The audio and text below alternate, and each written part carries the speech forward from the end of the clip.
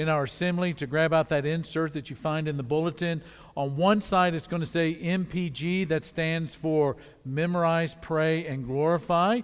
And as MPG talks about or references how far you can take a car down the road, our MPG is how far you can take the sermon through the week. And so there's some exercises, something for you to memorize. A prayer exercise for you as also a way that you can glorify God, some questions to reflect on, those kinds of things. And then on the flip side of that is the sermon outline for today, place where you can take some notes, fill in some blanks, some reference points that you can look at this next week. And we are going to continue our series that we're calling Big Deals. It's based on a book. It's about decision making by Andy Stanley, entitled Better Decisions, Fewer Regrets. And we're calling this series Big Deals because that is exactly what a decision is. A big decision is. It's a big deal. And the bigger the decision, the bigger the deal. The bigger the deal, the bigger the decision.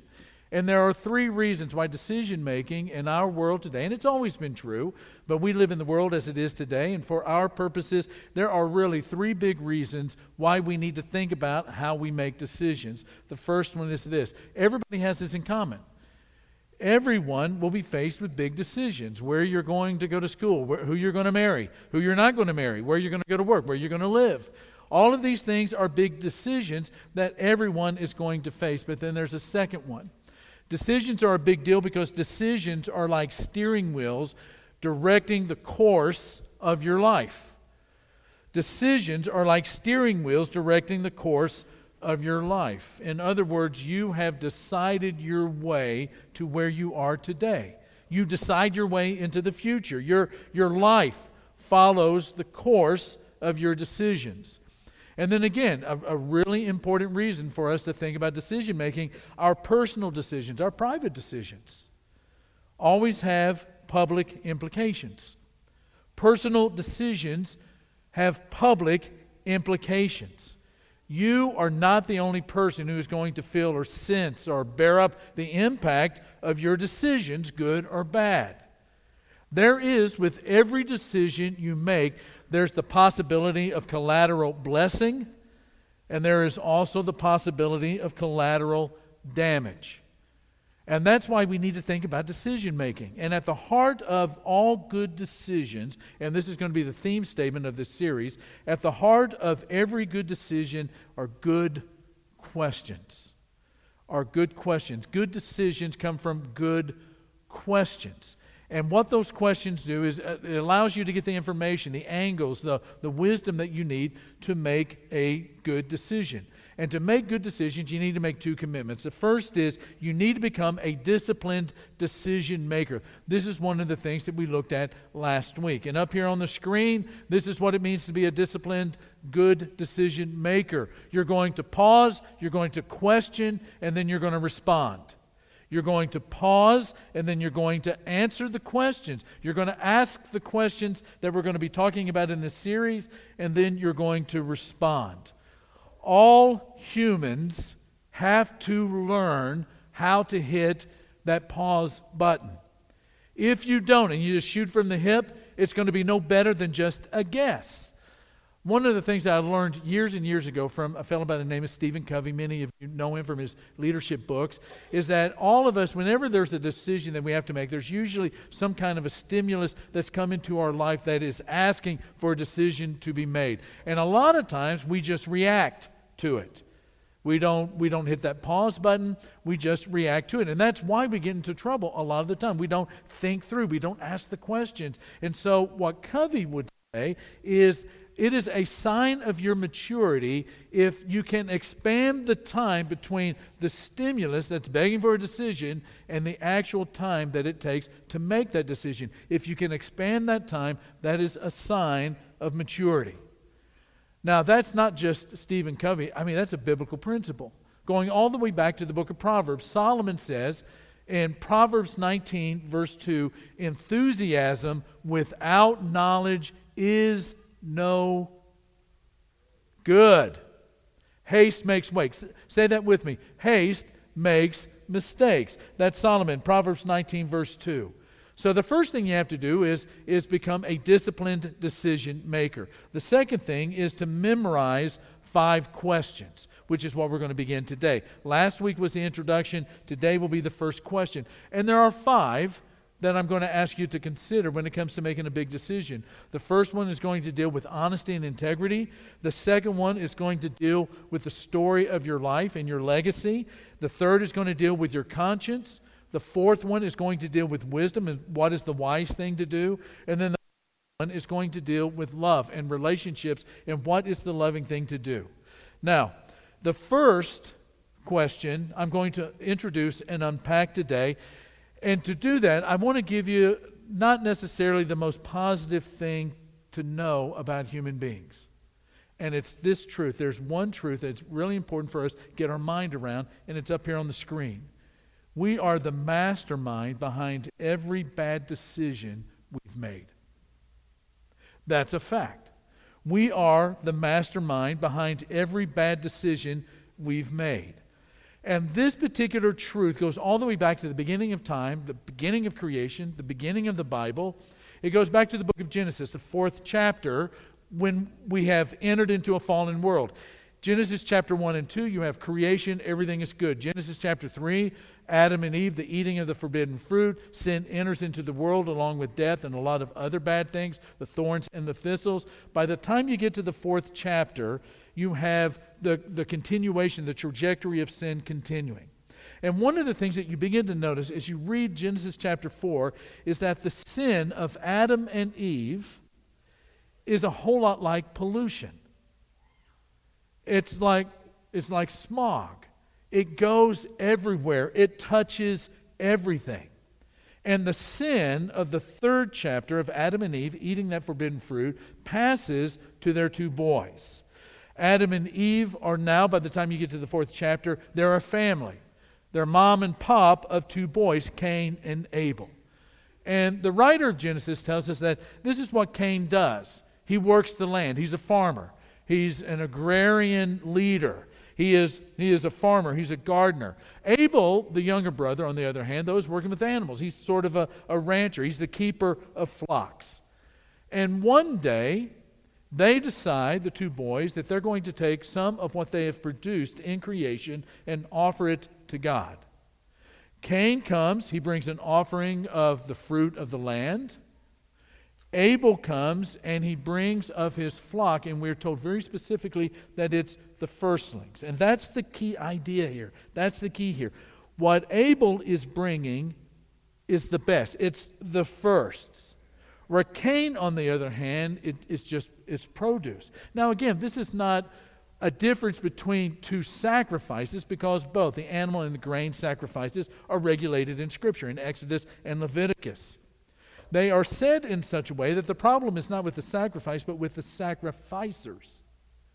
And what you're beginning to sense is that there is something not so great that's going on in Cain's heart. And so we read in chapter 4, the Lord looked with favor on Abel and his offering, but on Cain and his offering he did not look with favor.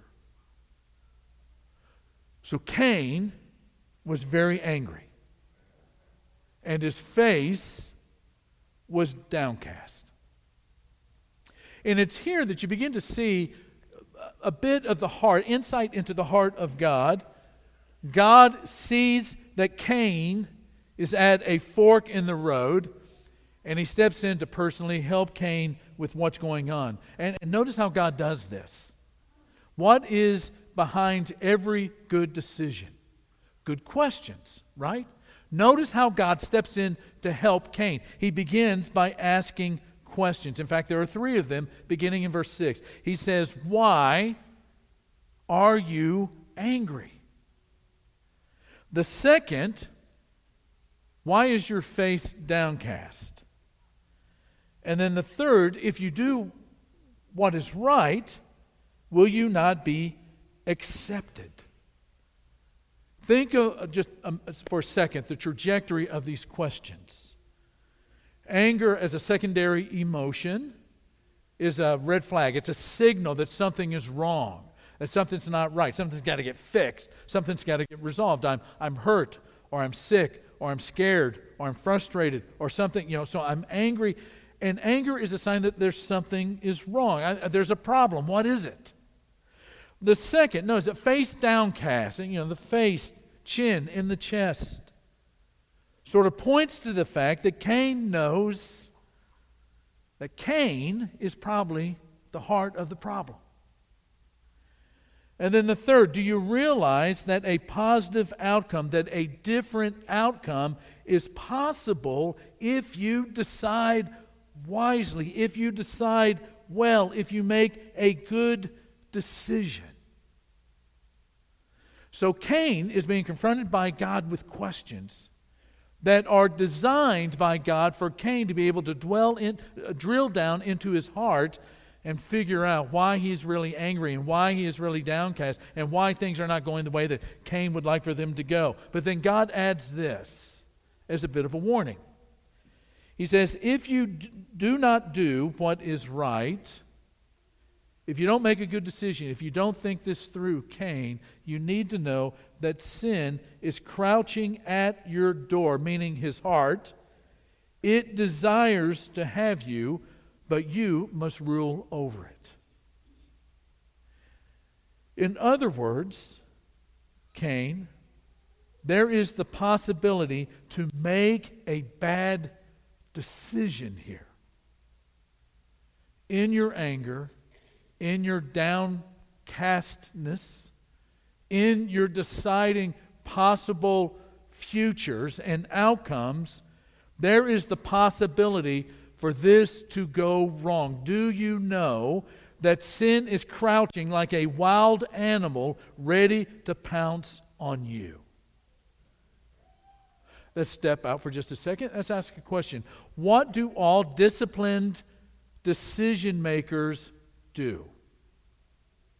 Say it with me. Pause, question, respond. What do all disciplined decision makers do? They hit the pause button, they question, and then they respond. Now, this brings us to the second truth about us. We're the mastermind behind every bad decision we've ever made. Truth number 2 is this: we can't guard ourselves as long as we lie to ourselves. We cannot guard ourselves as long as we lie to ourselves about what's going on. Not just outside of us, but especially inside of us, which brings us to the first of the 5 questions. When you find yourself in front of a big decision, what you're going to do next, you have to ask the question, what's going on? Why do I want to do this? Am I being honest, brutally, rigorously honest with myself? Why do I want to do this, really? The funny thing is there's no indication in this text that there was any hitting of the pause button or asking any questions before the doing. You can almost hear Cain saying, I don't need no stinking counseling. I'm not the problem here. God is playing favorites. I'm not the reason that I'm going through this, that I'm feeling this way. It's not my fault. It's not my problem. And immediately after God's counsel and the questions that he poses to Cain in his heart, we read in verse 8, Cain said to his brother Abel, let's go out to the field. And while they were in the field, Cain attacked his brother Abel and he killed him.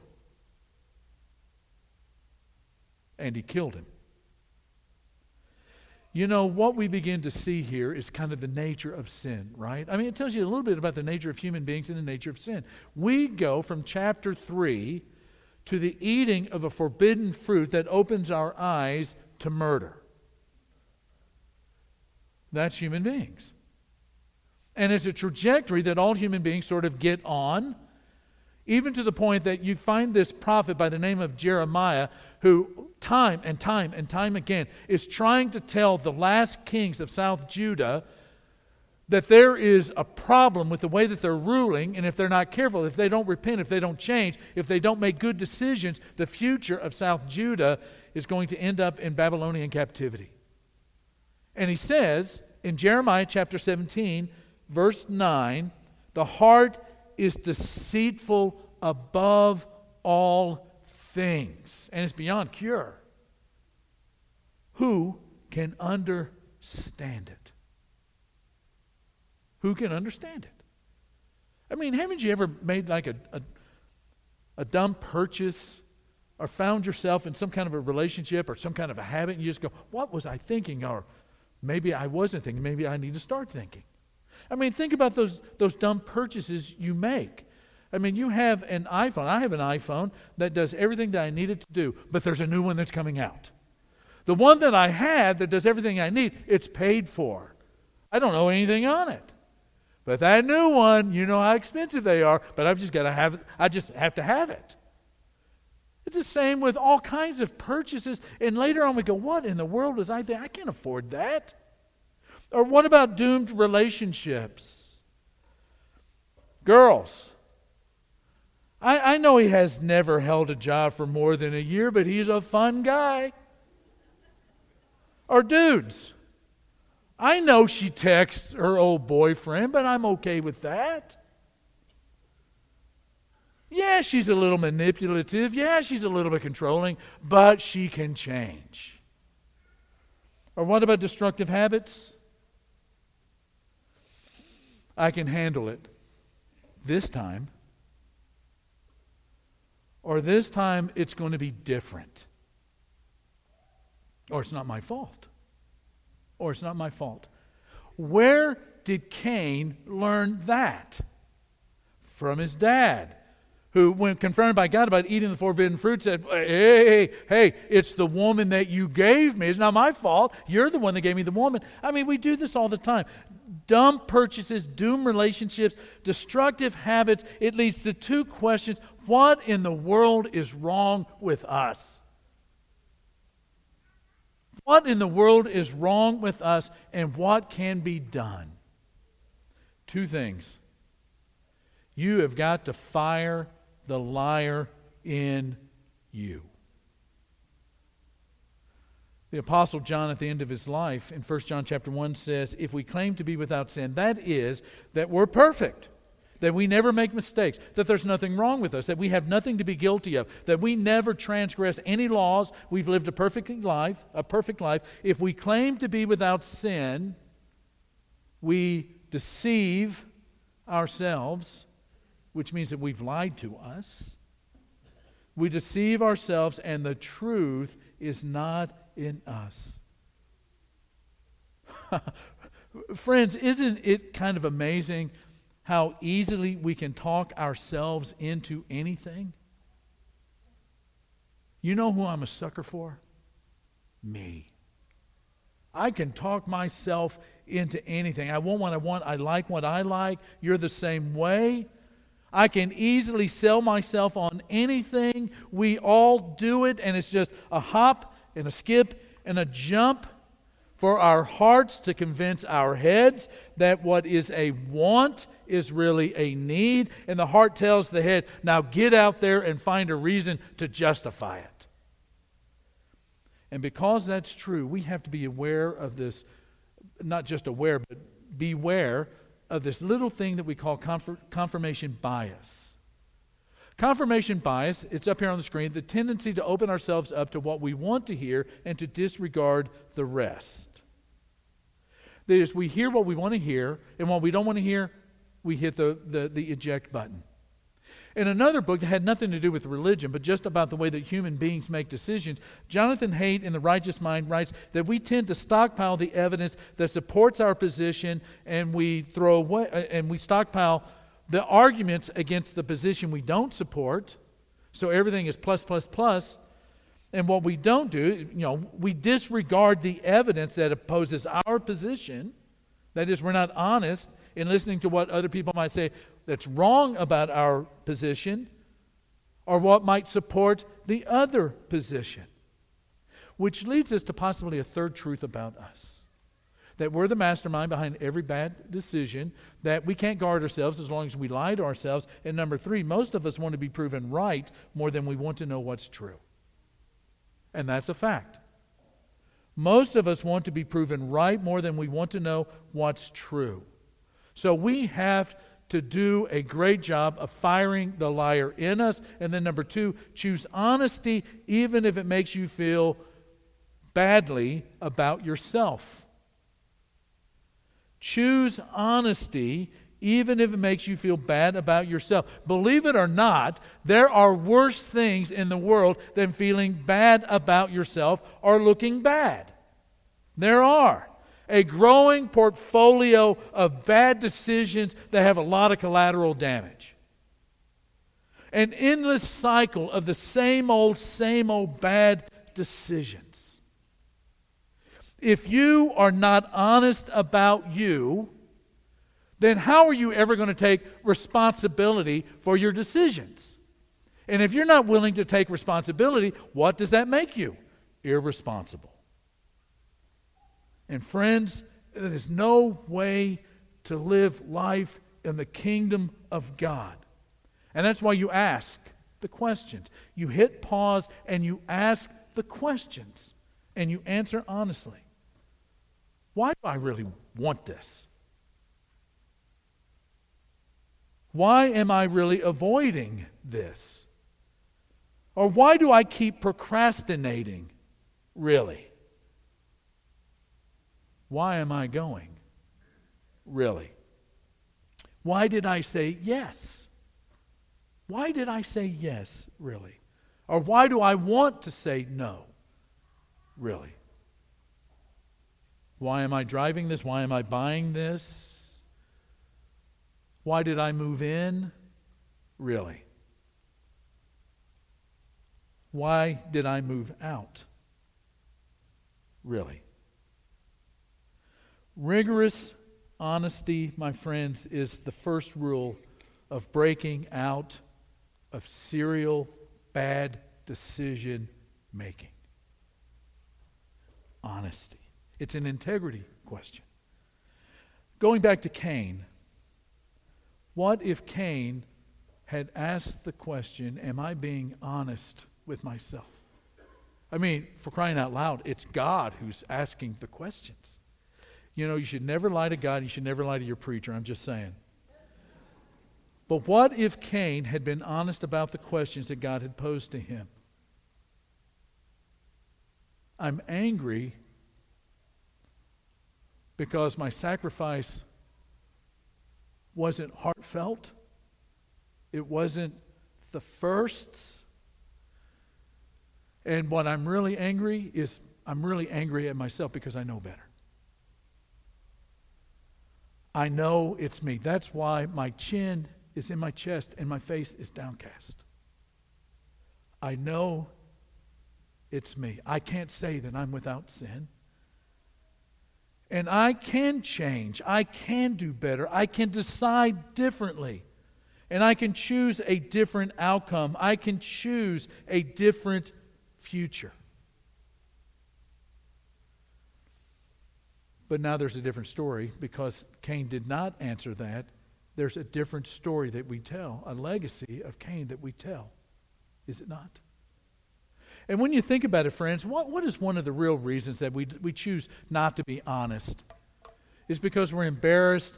It's because we know intellectually we've done something wrong. I mean, at the base of it, at the core of it, is it not that we feel guilt? And we choose to avoid the honesty because at all costs we're going to avoid the guilt. I mean, life's too short. Who wants to live in guilt, right? And so we're not honest with ourselves. But what if disciples of Jesus began to realize, which we already do, that we don't live in guilt, we live in grace. Which means, as Tim read to us in the communion devotional, that, justice is getting what you deserve. We get that. Mercy is not getting what you deserve, but grace is getting what you don't deserve. We live in grace. We have been embraced by God's love. He becomes our Father. We become His children. We are forgiven. We are given His Spirit in order to change the way that we live, and we know that we have been saved by grace, not guilt. And so, if that's a reality in how we live on planet Earth today, should we not be the most honest people in the world? And because it's true that we live in grace, shouldn't we be the people most freed up to be honest about us personally? If salvation is about being saved from that which is wrong with us, and it's by grace, and it's a grace that we continue in, isn't it a sign of a truer, more profound, and deeper understanding of what salvation is when we can be honest in our hearts and answer the question, am I being honest with myself about this? I want to ask you another question too. I mean, honestly, knowing how important grace is, why have you been putting off coming to Christ and finding your life enriched by that grace in such a way that it completely changes the trajectory of your life until the day that you see God face to face? We're going to have some shepherds down here at the front. And if the honest answer to that question is, I'm scared, or I don't think I need it, or whatever it may be, I mean, allow us to have the conversation with you about what it means to become a disciple of Jesus while the rest of us stand and praise God together.